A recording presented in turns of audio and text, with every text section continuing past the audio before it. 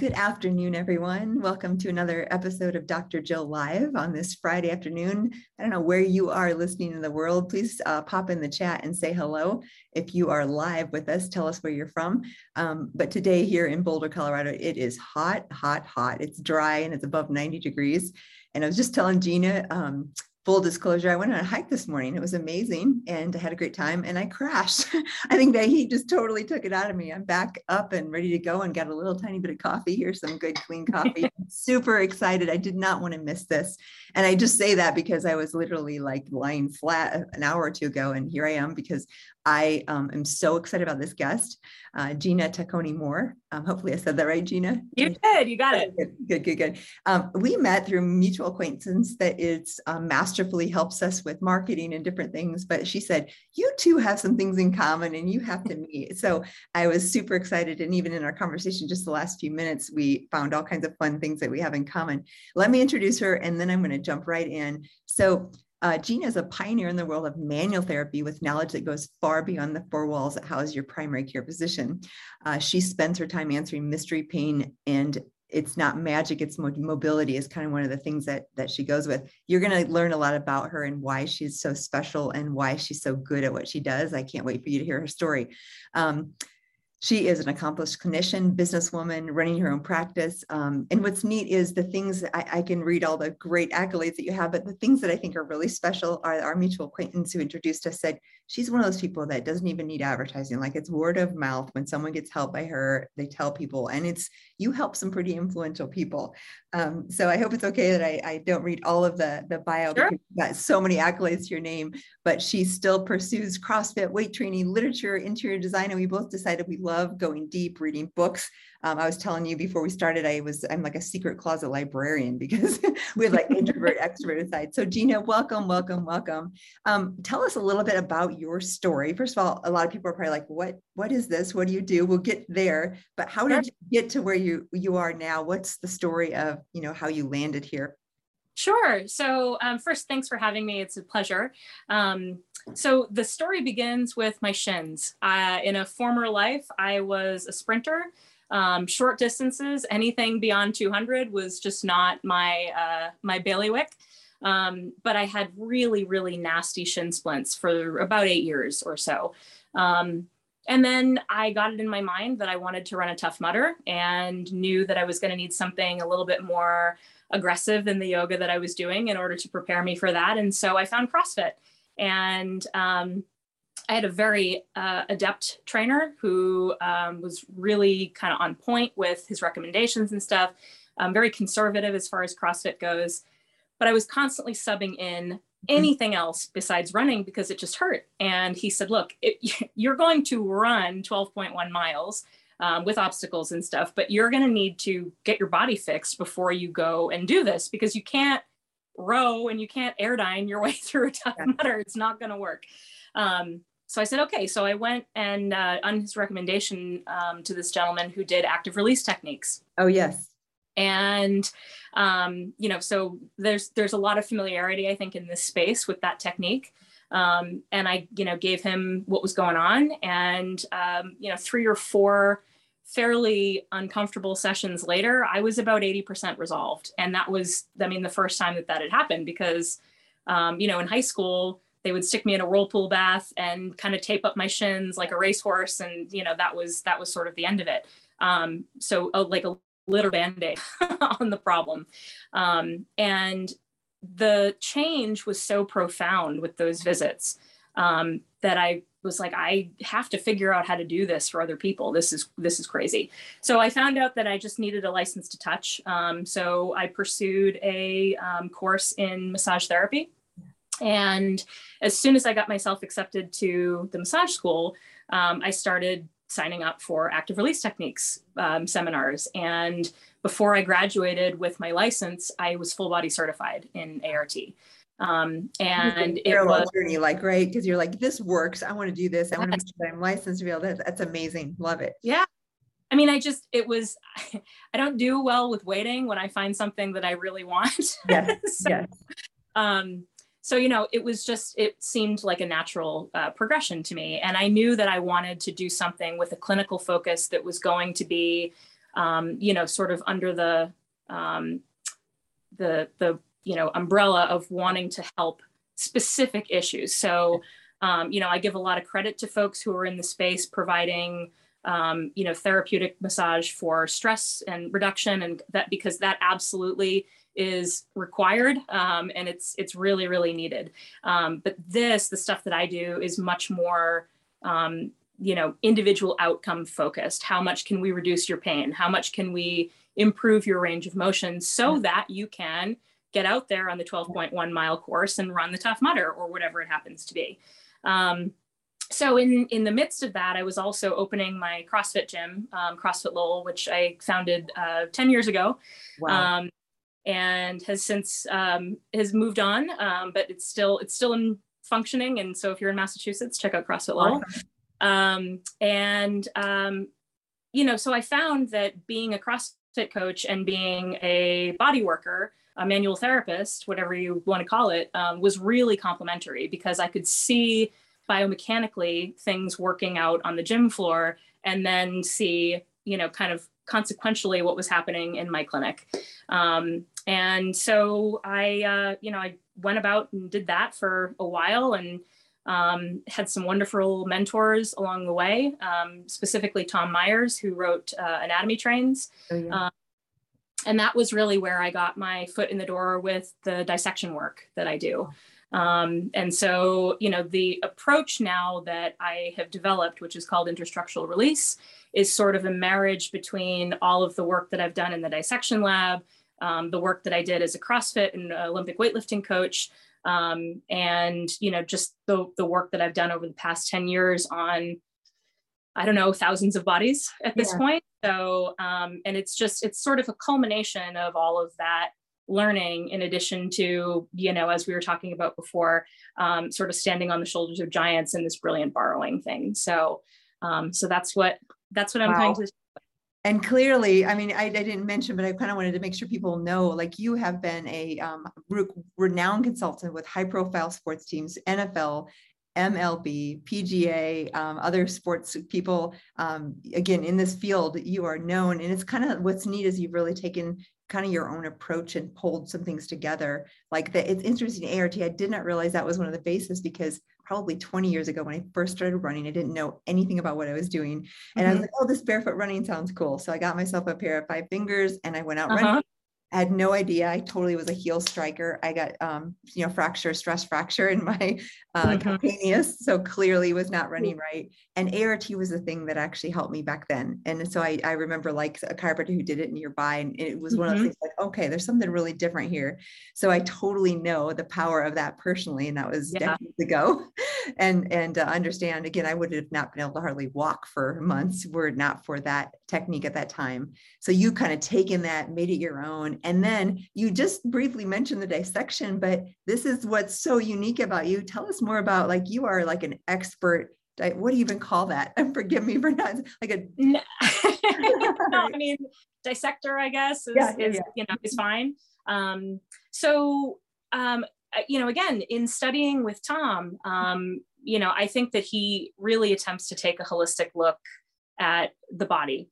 And in doing so, I've likened my job, the job of the manual therapist in general as, hearing a terrible noise in your car, driving it to the mechanic and saying, okay, I've got this terrible noise in my car and I need you to fix it, but I don't want you to put it up on the lift and you definitely can't look under the hood. So, I mean, that's sort of what we have to do, And so being able to get into the dissection lab was a way to look under the hood.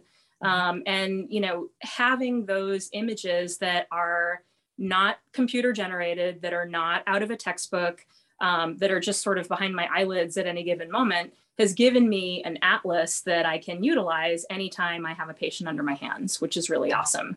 And really, I mean, particularly where the method that I've developed relies on separation of tissues sort of at the borders and margins and things like that, having a really solid idea of what the topography of the inside of the body is just makes the work that much easier, honestly. So that got parlayed. I did a bunch of labs with Tom I did a few labs independently as well. And then I was invited to be part of the dissection team at the Plastinarium that was creating the world's first fascially focused plastinet model.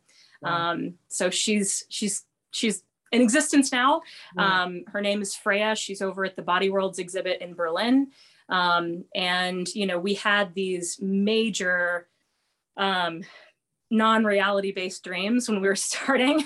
You know, everybody wanted to be able to essentially disarticulate the fascia from musculature and stuff like that completely. The plastination process is a fairly brutal one, just on tissue and things like that. And so we sort of compromised by starting with various areas and showing how those are fascially encased, or, you know, whatever. So, so it's not quite the full ghost body that we're hoping for yet, but give us, you know, 7 to 10 years and we'll get there. Unbelievable. So is this a model, or is this actually a real preserved, is it just a model, like a man-made model, or is it actually a preserved tissue? It is preserved tissue. Okay. So it's a full body cadaver. Okay. Yep. And like I said, the process of plastination is, you know, years long. So we started this process about 4 years ago now. And like I said, she's finally done. So. Wow. Okay. That's fascinating. I'm just like loving this so much. And I can see how that totally gives you the ability to see or feel. And you mentioned just before we started too, like this movement and the smoothness. And it's almost like if there's a tear or a rub, or tell us more about, because you can feel if things are, because just like a, you know, well-oiled hip or you know, a cog in a wheel or whatever, you're going to have that smooth motion, or you have this creaky, greasy sound, you know, sound. Yeah. So can you actually tell with the tissues on the exterior, like things are not moving like they should, like little, and again, I don't know the vocabulary very well, but. Yeah, absolutely. So, you know, basically what I've said to my students and what I've said to, you know, patients as well, is that healthy, well-circulated, solid tissue feels like a freshly set bowl of Jell-O. That's the secret. Yeah. And so anything that feels anything other than that is what I go after. So, and, you know, I'll say that and people are like, well, surely it can't be that simple. It is, because otherwise, you know, you can really kind of get lost in the sauce in the, you know, analysis paralysis sort of realm of things if you start thinking much more, you know, complicated than that. So, you know, the idea of this whole method is that somebody comes in with an initial complaint, and it can be anything from carpal tunnel to plantar fasciitis to, you know, chronic lower back pain. All of that, I would kind of label that under the sort of more common things that I see, to pelvic floor dysfunction and incontinence and temporomandibular joint disorder and, you know, chronic headaches and things of that nature as well. So, you know, so somebody will come in with an initial complaint and say, you know, it's this, it's my shoulder, it's my back, it's my whatever.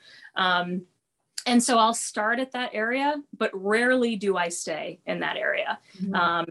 You know, one of the sort of guiding tenets of this is that it's the victim that cries out, not the perpetrator, right? So the thing that hurts is not necessarily always going to be the source of your problem. Mm-hmm. It's certainly the source of what's causing you to not sleep or have to change your posture or whatever. But what is maintaining that pain? And that ultimately is what my job is to find the source of that pain and attempt to resolve it. Wow. So often, like you said, probably knees are coming from hips, or ankles are coming from hips, or, you know, it's your elbows, lateral epicondylitis is coming from, I'm just assuming. Yeah. So, wow. Yep. So that's manual therapy, fascinating. And I love how you've combined that. And the thing that I hear too is you've got obviously an incredible analytical mind, and you love to go deep and study, but you've also clearly developed this tactile sense, right? That's like probably extraordinary compared to the average person, because that's what you do. Like you use, and I always admire those people who take, because that's like the right brain, left brain stuff, right? Like you've got this tactile, intuitive sense that you probably like trust, that you, just like you said, if you think too hard. And I do that in medicine too. It's in an interesting way, because I used to be purely analytical, but over time with experience, often I'll have kind of a gut feeling and then I'll prove it with the science. But it feels like to me, feels like literally, like you're actually getting very good clues from your fingers, from your touch, from your tactile sense, and then kind of thinking through where it comes from. But that had to be developed over time. Did you feel like over time, like how many years have you been doing this? So 10 years at this point. Mm-hmm. And there is a funny story related to the sense, actually. So as I said, I started in massage school, and you know, we really launch into things right away. So within the first week, we had hands on each other as in the class.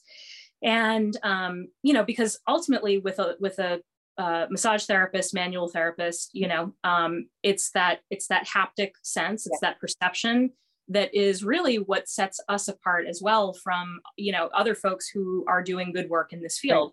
You know, in chiropractic school, in physical therapy school, places like that, there just isn't the emphasis that there is in massage school with developing these as your primary tools of assessment. Because truly, you know, we don't, in a traditional massage school setting, you aren't getting a huge amount of education about orthopedic tests or anything like that. So you really are taught to rely on these very portable tools that you have with you at all times. So it's the second week of my time at the massage school. And, you know, we're working on finding, it's sort of the point of physical innervation at the trap up here. Some people might call them trigger points. So, you know, I've got my partner down and I'm working. And the teacher is saying that these are, you know, they're pretty obvious. You're going to find them, no problem. And I'm like, oh my gosh, I can't find these anywhere. And so I wave her down. She just comes gliding across the room. She's talking to another student and literally just puts her hand out and lands directly on my partner's shoulder. And she goes, ow, that's it. And I said, oh my gosh, I'm never going to be that good at do that. That is remarkable. But, you know, so that was a little bit of humble pie right out of the gate. But, you know, it's like anything over time, when you get used to using a tool in a certain way, you become adept with it. And my tools just happen to occur at the end of my wrists. So, and it's funny because I was having a discussion with my husband not too long ago, just about perception and stuff of the hands. And, you know, I was like, he was working on me. That's what it was. He was working on me. And I was like, gosh, you're so pointy. I taught you better than that.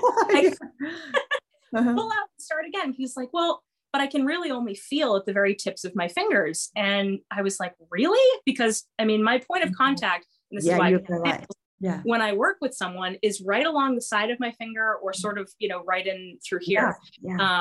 And I didn't even realize that that was the point of the most sensation in my hands until a couple of weeks ago when I was talking about it.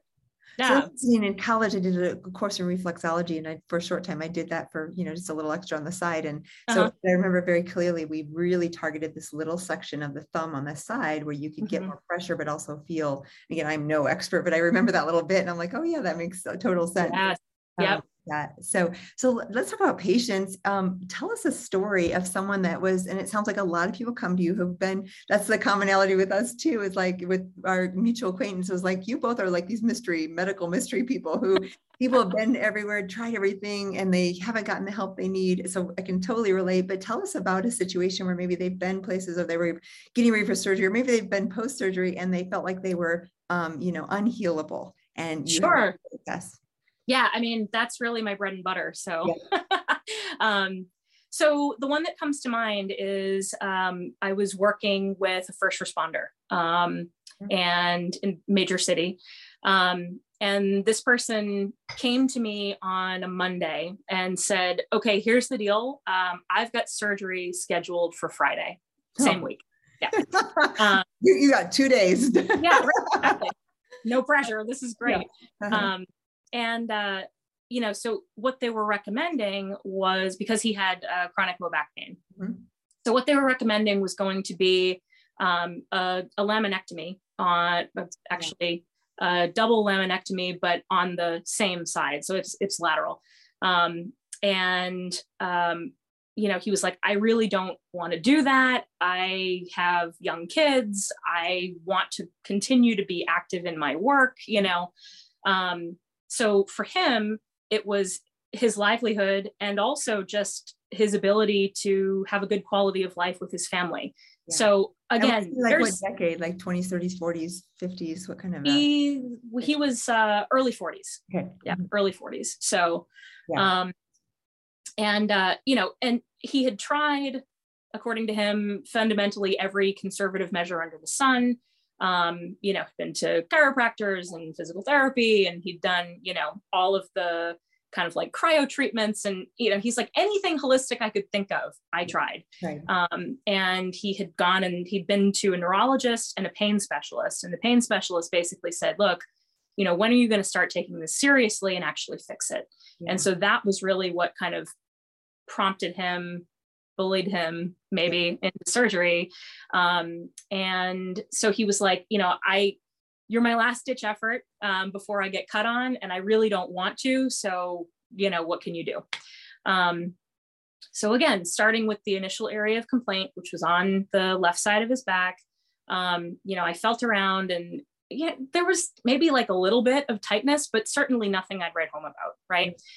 And so I just, you know, kind of followed the tissue down, you know, sciatic path kind of thing. So, you know, I'm in through glute and piriformis and down through hamstrings and so forth.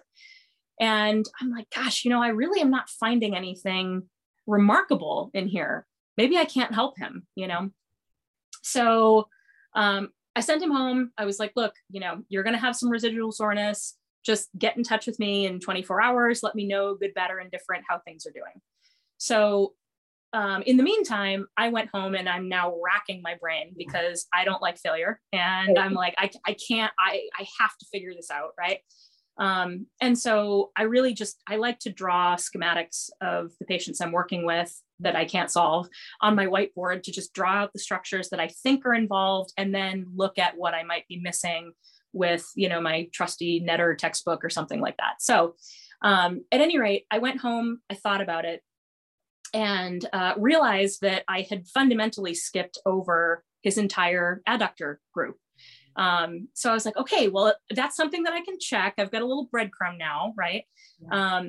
So when he called me, he's like, yeah, I'm probably 20% better. You know, I'm not sure. I'm like, none of that matters. I missed something. So come back in because we checked all of the obvious stuff in that path.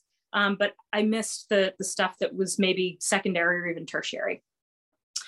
So he comes in, you know, checked on, because I like to do just a subjective pain scale with folks before we start. And he's like, yeah, I'm probably at a 6 right now, which is, you know, that's better than moderate. So, so I'm like, okay, I'm going to just sort of look down into your adductors and see what we got here. Sure enough, there is a spot in the adductor magnus, which is the big one that's kind of like in the middle of the meat of your leg. It's called the adductor hiatus. It's there on purpose. It's basically just a hole that allows nerves and vascular structures to pass through. And so I look at that and I'm like, man, this thing feels like it's got a zip tie around it. So I'm like, well, okay, this is, you know, it's a bit of a crapshoot, but let's just see what we can do. So I worked through the hiatus and I felt the neurovascular bundle just do that, like travel all of a sudden.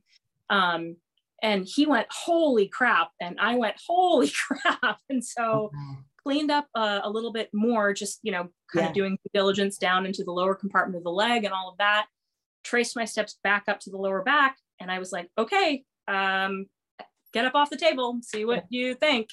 And he got up and he was like, it's gone. The pain is gone. He's like, and he's bending and moving and twisting. Like, where is that? Exactly. Oh, wow. Because, you know, one of the things that I ask my patients to do most of the time is, you know, if I feel like I'm at a place where I've gotten to a certain resolution, I'll say, okay, try to make it hurt, right? Because that's they sort know of exactly. Yes, they know what movements they can do to produce the symptoms that they're having. So this guy is all but cartwheeling all around my office to try to make it hurt at this point. And he's like, it's gone. It's absolutely gone. So I was like, okay, so let's just not jump the gun. Do me a favor, wait another 24 hours. And let's just see if this thing, you know, has settled in. Basically, if the body has accepted our suggestion, right? And sure enough, a day later, he called me and he was like, I canceled my surgery. So, I love that so much. And it sounds like, again, with that, my familiarity with ART, it's like entrapments, isn't it? I mean, I'm sure it's way bigger than that, but at a core level, a lot of times these things just get trapped and you're releasing them from captivity. Bingo. Exactly. Yeah. It's just it's a stickiness thing that, you know, the body has thousands of gliding surfaces. And the key word there is gliding. They are intended to do this on each other. But, you know, if the body all of a sudden gets the message, usually from a joint, that there is some cause for alarm, like if there, you know, if there's a perception of instability, as a for instance, you know, then because the body is smart and adaptable, sometimes to its own detriment, it'll step in and start laying down additional layers to wed these things together, so that now, rather than multiple structures moving as multiple independent structures, you have more or less like 4 cased sausages wrapped up in saran wrap, and nobody's going anywhere independently. Yeah. This one pulls this one with it, and like, oh, that, okay. Yes. Again, it's so interesting because, again, as a physician, I know anatomy, but not like you do. And certainly not to the thought process. I mean, I'm not anywhere near anything what you do, but I'm so fascinated because I understand the process behind why it works, why it makes sense, and why you're so unique because of your background of the intense knowledge about dissection. I mean, that just gives you this. I bet you're one of the only ones in the world. You've got to be the only person like this. It's amazing. I love it. And I love that. And I'm sure you have many other stories you could tell us like that, because that's what happens when you have that kind of unique base. How cool. I guess you said in your, in some of the stuff you gave me that you think there's 3 unique bodies. What does that mean? And tell us more about when you perceive that the unique bodies that a person that you see has, or a patient or a client. Yeah. So, you know, this again is just sort of extracted from my own time and in the field and so forth. But so, I mean, I encounter the fascia body, the fluid body, and the breath body. So, you know, and those cross every conceivable system that we have, because you can't, you know, when people say that they're like fascia specialists or something like that. Well, yeah, anybody who puts their hands on another human body for therapeutic purposes is a fascia specialist, because you can't contact anything without contacting fascia, like just by proxy. So that is, I mean, it's truly a ubiquitous structure in the human body. But then again, so is fluid. You know, we've got all of these different highways and so forth, some of them with their own pump, like our circulatory systems, and some of them, you know, do the brilliant thing, like lymph, right? So, and then, you know, the breath, that's one of those things that, you know, over the course of time, I've just come to realize how critical good breathing techniques are, and how bad most people are at this really, really basic, very life-giving sort of thing.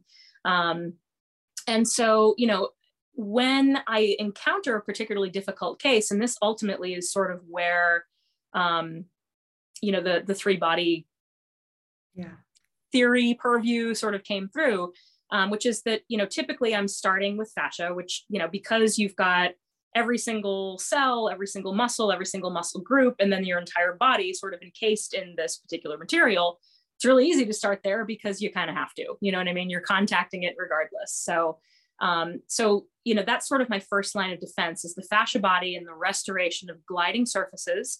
And sometimes that doesn't work. Sometimes that'll get somebody to 50% better or 60% better, but not 100%. And so that's where I'll start to look at things in a more granular way. So more of, you know, like, okay, well, let's check out your fluid exchange. You know, do you have like boggy tissue at your ankles that we need to look at? And, you know, that's a really good indicator that maybe your lymphatic flow is not necessarily where it should be.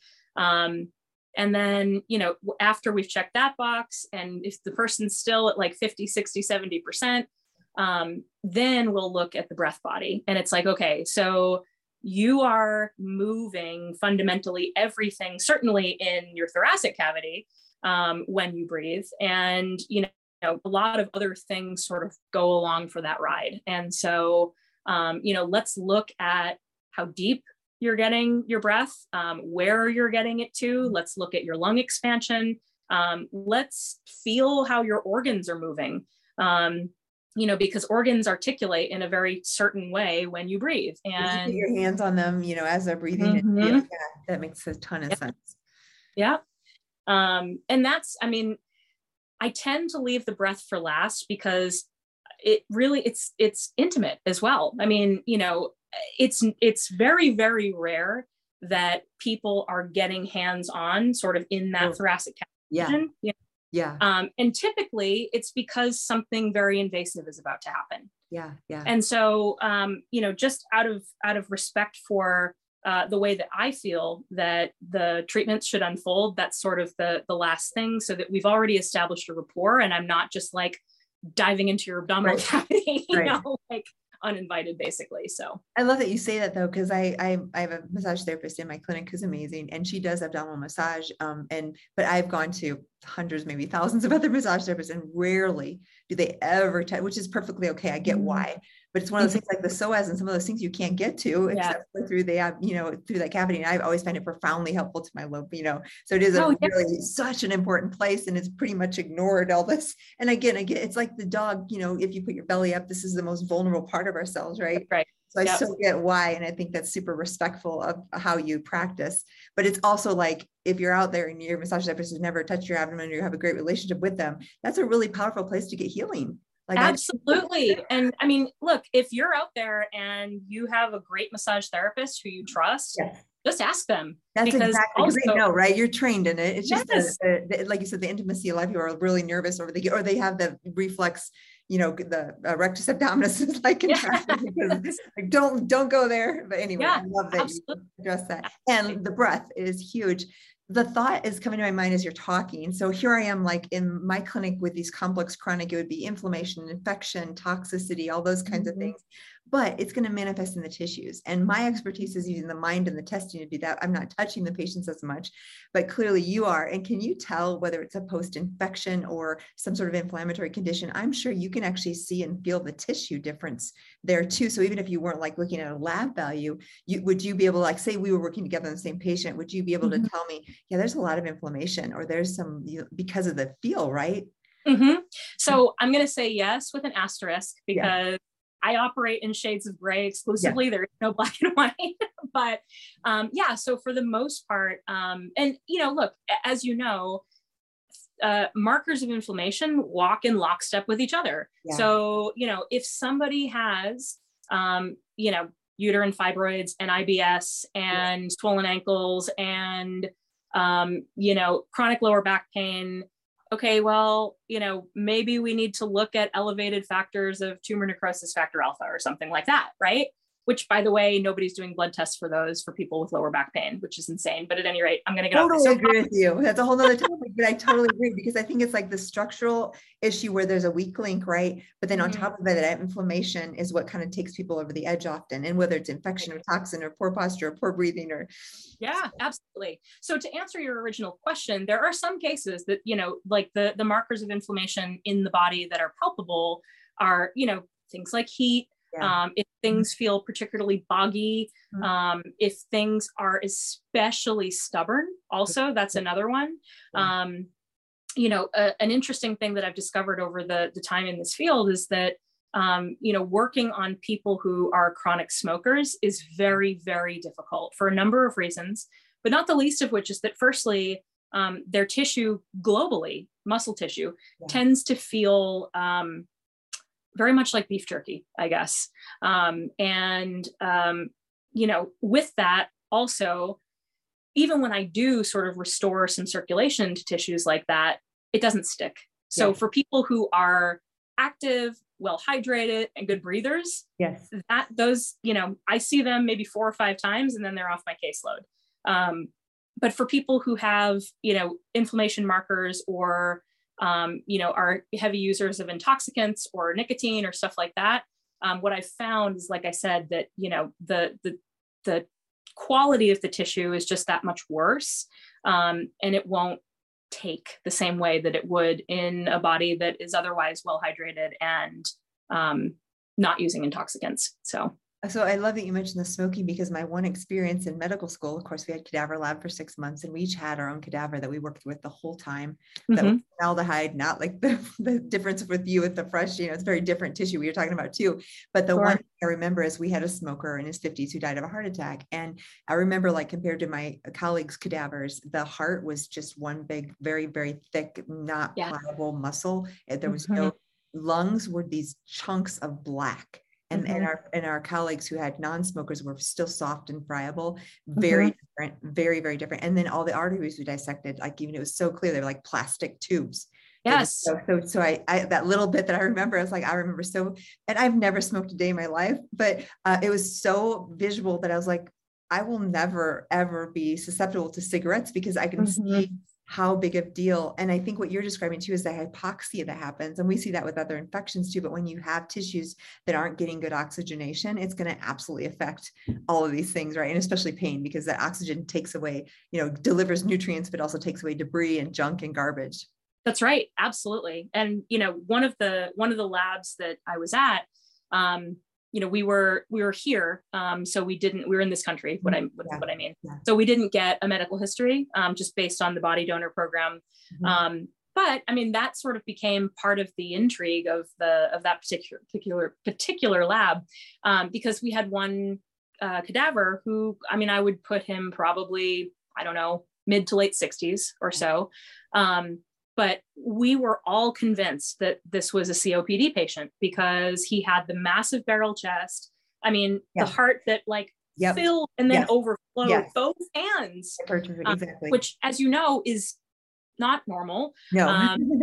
Cardiomyopathy. And it's funny, because I'll just mention that, because even just for young men who are like using steroids or whatever, I've seen a number of young 30s, 40s, where there's massive hypertrophy, and people think, oh, the muscles are great, right? But you can have your heart and it can't pump anymore. That's right.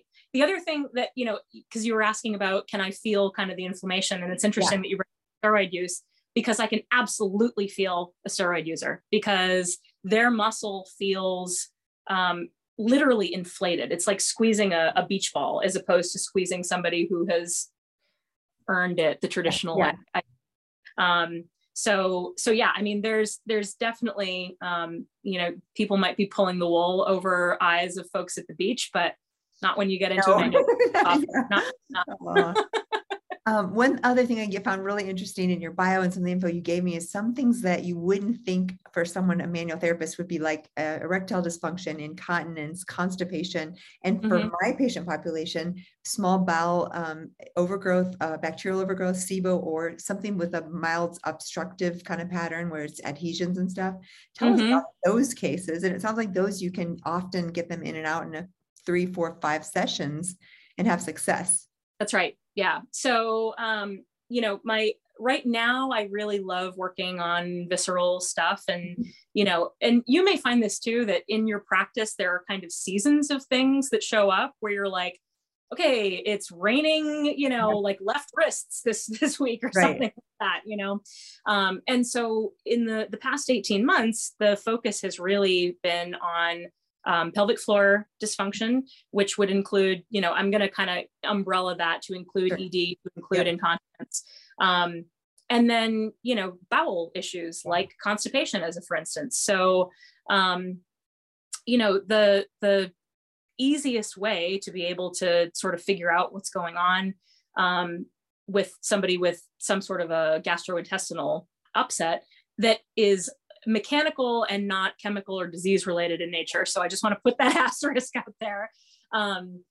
Is that, basically, like, your colon is more or less forming a bit of a rectangle with a chute at the end of it. You know what I mean? And so I'll start just by listening with a stethoscope to just hear what, is going on at, like, the cecum, for instance. Which, if you're listening and you're like, what the heck is that? That is sort of the gateway between the small and large intestine. And then I will, look up sort of into the corner of ascending and transverse, and then to the corner of, all of that other stuff.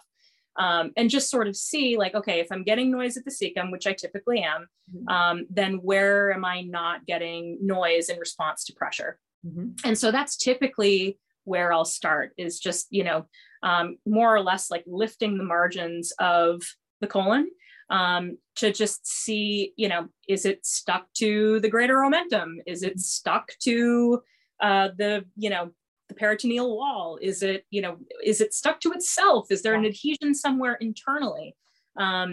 And generally speaking, I can find that, through palpation, and certainly through patient reporting, right? So Yeah, I'm like, exactly. yes, exactly. I'm relying on the person who's under my hands to be able to help and guide me. So the cool thing about that, without kind of wandering into a too graphic territory, is that when I've got somebody in front of me who's constipated, I can feel where the blockage is residing. And we can really physically kind of like inspire some motility in the large intestine. And I mean, I've had people get up in the middle of sessions to be like, okay, it's right now.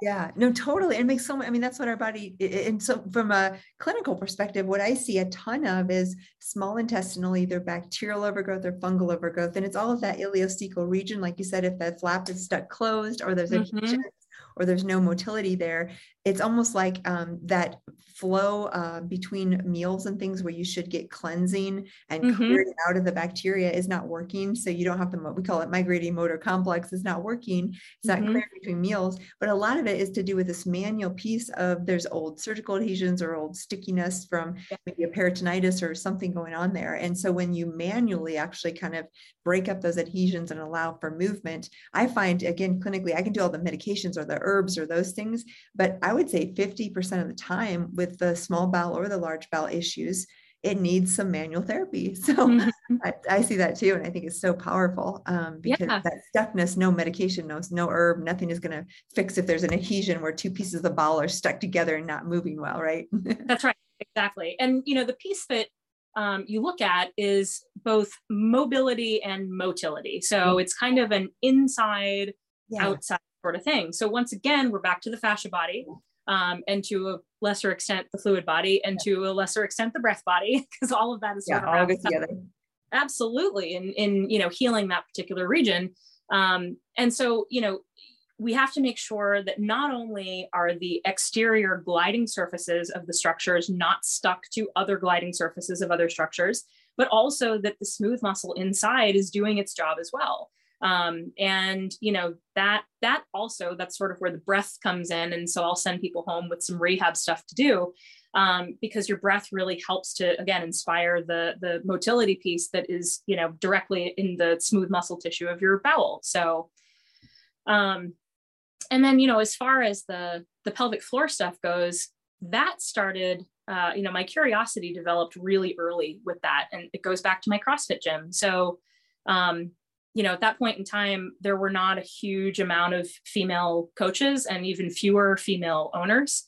And so it was a unique experience to have one of my younger, and I mean like early 20s, not a childbearing person, come to my door and say like, hey, so I just did a heavy deadlift out there and I peed a little. I don't know what that's about. Or, it was box jumps, or it was jump rope, or it was. Now, I love you say that, because I bet there is 50% of the women listening out there that have had that experience. And it's so shameful to talk about. I mean, nowadays you talk to your girlfriends or whatever, but it's so common, isn't it? Yes. And that's exactly, so that's really the drum that I've been beating for so long, is that it is super common, but not normal. So let's fix it. Let's talk about it first off. Let's demystify it. Right.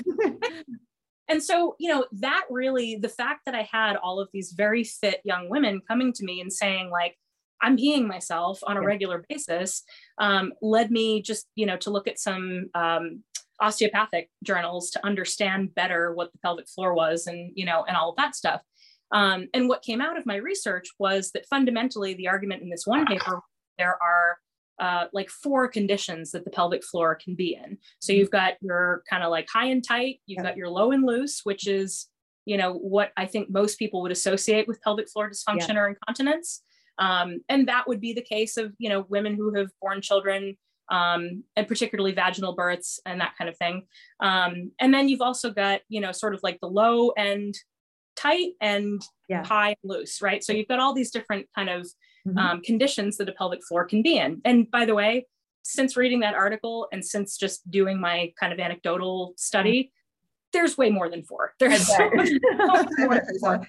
So that was sort of a one size fits most model, but it worked well enough for me to start with just a little, you know, kind of case study thing with the female athletes in my gym. Just knowing what I knew from Dissection Lab again. So again, if you're a manual therapist or a body worker or a yoga teacher or a gym teacher or, you know, a coach or anything like that, and you can get yourself to a dissection lab, please go and do it, because it is going to be so edifying and so life-changing for you. So that's my plug for dissection labs. But at any rate, what I learned in the dissection lab is that we've got muscles that are part of our deep 6 lateral rotator in the back of the hip that fundamentally are like if you picture it like your pelvic floor is a hammock, these are sort of like the trees, right? Yep. And so if it's the obturator internus, and so if they're really tight, what will happen is that the trees will fold in and, you know, you've got kind of this like lower hanging pelvic floor at that point. It doesn't mean the pelvic floor is loose though at that stage, because especially if you are bearing down a huge amount, as in weightlifting or whatever, or you're doing something percussive like running or jumping, then you're going to be, you know, you're clenching basically. And, you know, if I put a pencil in your hand and said, okay, I'm going to give you $100 if, you know, you don't let me pull this out of your hand, and you're squeezing, and I pull it out, there's no more strength left in this hand. You can want to squeeze more, but you're not going to be able to do it. Why? Because you've already maximized that muscular potential. And so the same is true of pelvic floor incontinence in people who are otherwise not childbearing and very fit. That those muscles are in contracture and they need to be released. It's the opposite of what you think. It's not more Kegels. It's the opposite. Oh, fantastic. Because that really, and particularly at that point in time, and you know, we're going on, I don't know, 7 or 8 years ago at this point. That's what was available literature wise, was just, you know, just one size fits all, right? Yes, no, I see that clinically too. And I'm not the expert. I always, you know, send them to someone like you or a physical therapist, but it's very true. It's not a one size fits all. And a lot of women are real frustrated because they're like, well, I really do my Kegels. I know how to hold the pelvic floor, and I still can't, you know, protect from loss of urine with exertion or whatever. So, exactly. Wow. Oh my gosh, this is so amazing. I love. I could talk to you all day. Any last bit of wisdom? I mean, you're so unique. First of all, I'm sure there's a lot of people listening who are going to want to get a hold of you. And you were telling me your website and stuff is being built. So that's coming, you know, all the data and stuff, but we'll make sure people can still find you. And no matter when that happens, we'll make sure that is wherever you listen to this, we'll link that up. And it's your name, right? Which, yes. Give us your name and spell it for us really quick so that if you can audio, look it up. It'll be GinaTacconiMoore.com, GinaTacconimoore.com. So that'll be where, you know, you can find out what I'm doing and book a consult with me, and just generally kind of step into this very nerdy anatomical world. I love this nerdy anatomical world. I love that you encouraged anybody listening, doctors, physical therapists, chiropractors, anyone, to think about dissection and anatomy, because again, my experience is 20 years ago and it's pretty rusty. And it's so funny because most, you know, people assume that doctors are, you know, but even for me, sometimes a muscle, I'm like, what muscle is that again? And that's muscles, not nerves and all the other. And of course I do all that at one time. So you are encouraging me to go back to that too, and make sure that it's all fresh. Any last bits of, you know, just giving someone hope or parting words of wisdom, or any last little bit of pearls that you want to leave people with? Yeah. I mean, you know, I would say, especially having worked with some populations that have really seen a lot of life, you know, people who have survived catastrophic injury or illness, and, you know, are still struggling with some of the after effects of things like that, all the way to, you know, somebody who's like, man, you know, all I want to do is be able to control my bladder. I would just say, you know, think outside the box a little bit. Think from an anatomical perspective. To practitioners, please think about things from an anatomical perspective. You know, Oliver Sacks was beating this drum way back in the day, and all he did was case studies. And, you know, his encouragement was to really bring the patient and their story to the forefront of treatment and prevention. And so that would really be, kind of the soapbox that I would get on for anybody who is in the business of treating any human bodies, is just put your patient in front of you, keep them in front of you. And if you're smart enough, they will teach you how to treat and cure them. Oh, I couldn't have said it better myself. That is so beautiful. And so no wonder that our mutual acquaintance was like, you guys got to meet. Really, truly that listening. And I can hear that. And even the fact of the story you told us, you like went home, you drew it out. You're like, I'm going to figure this out.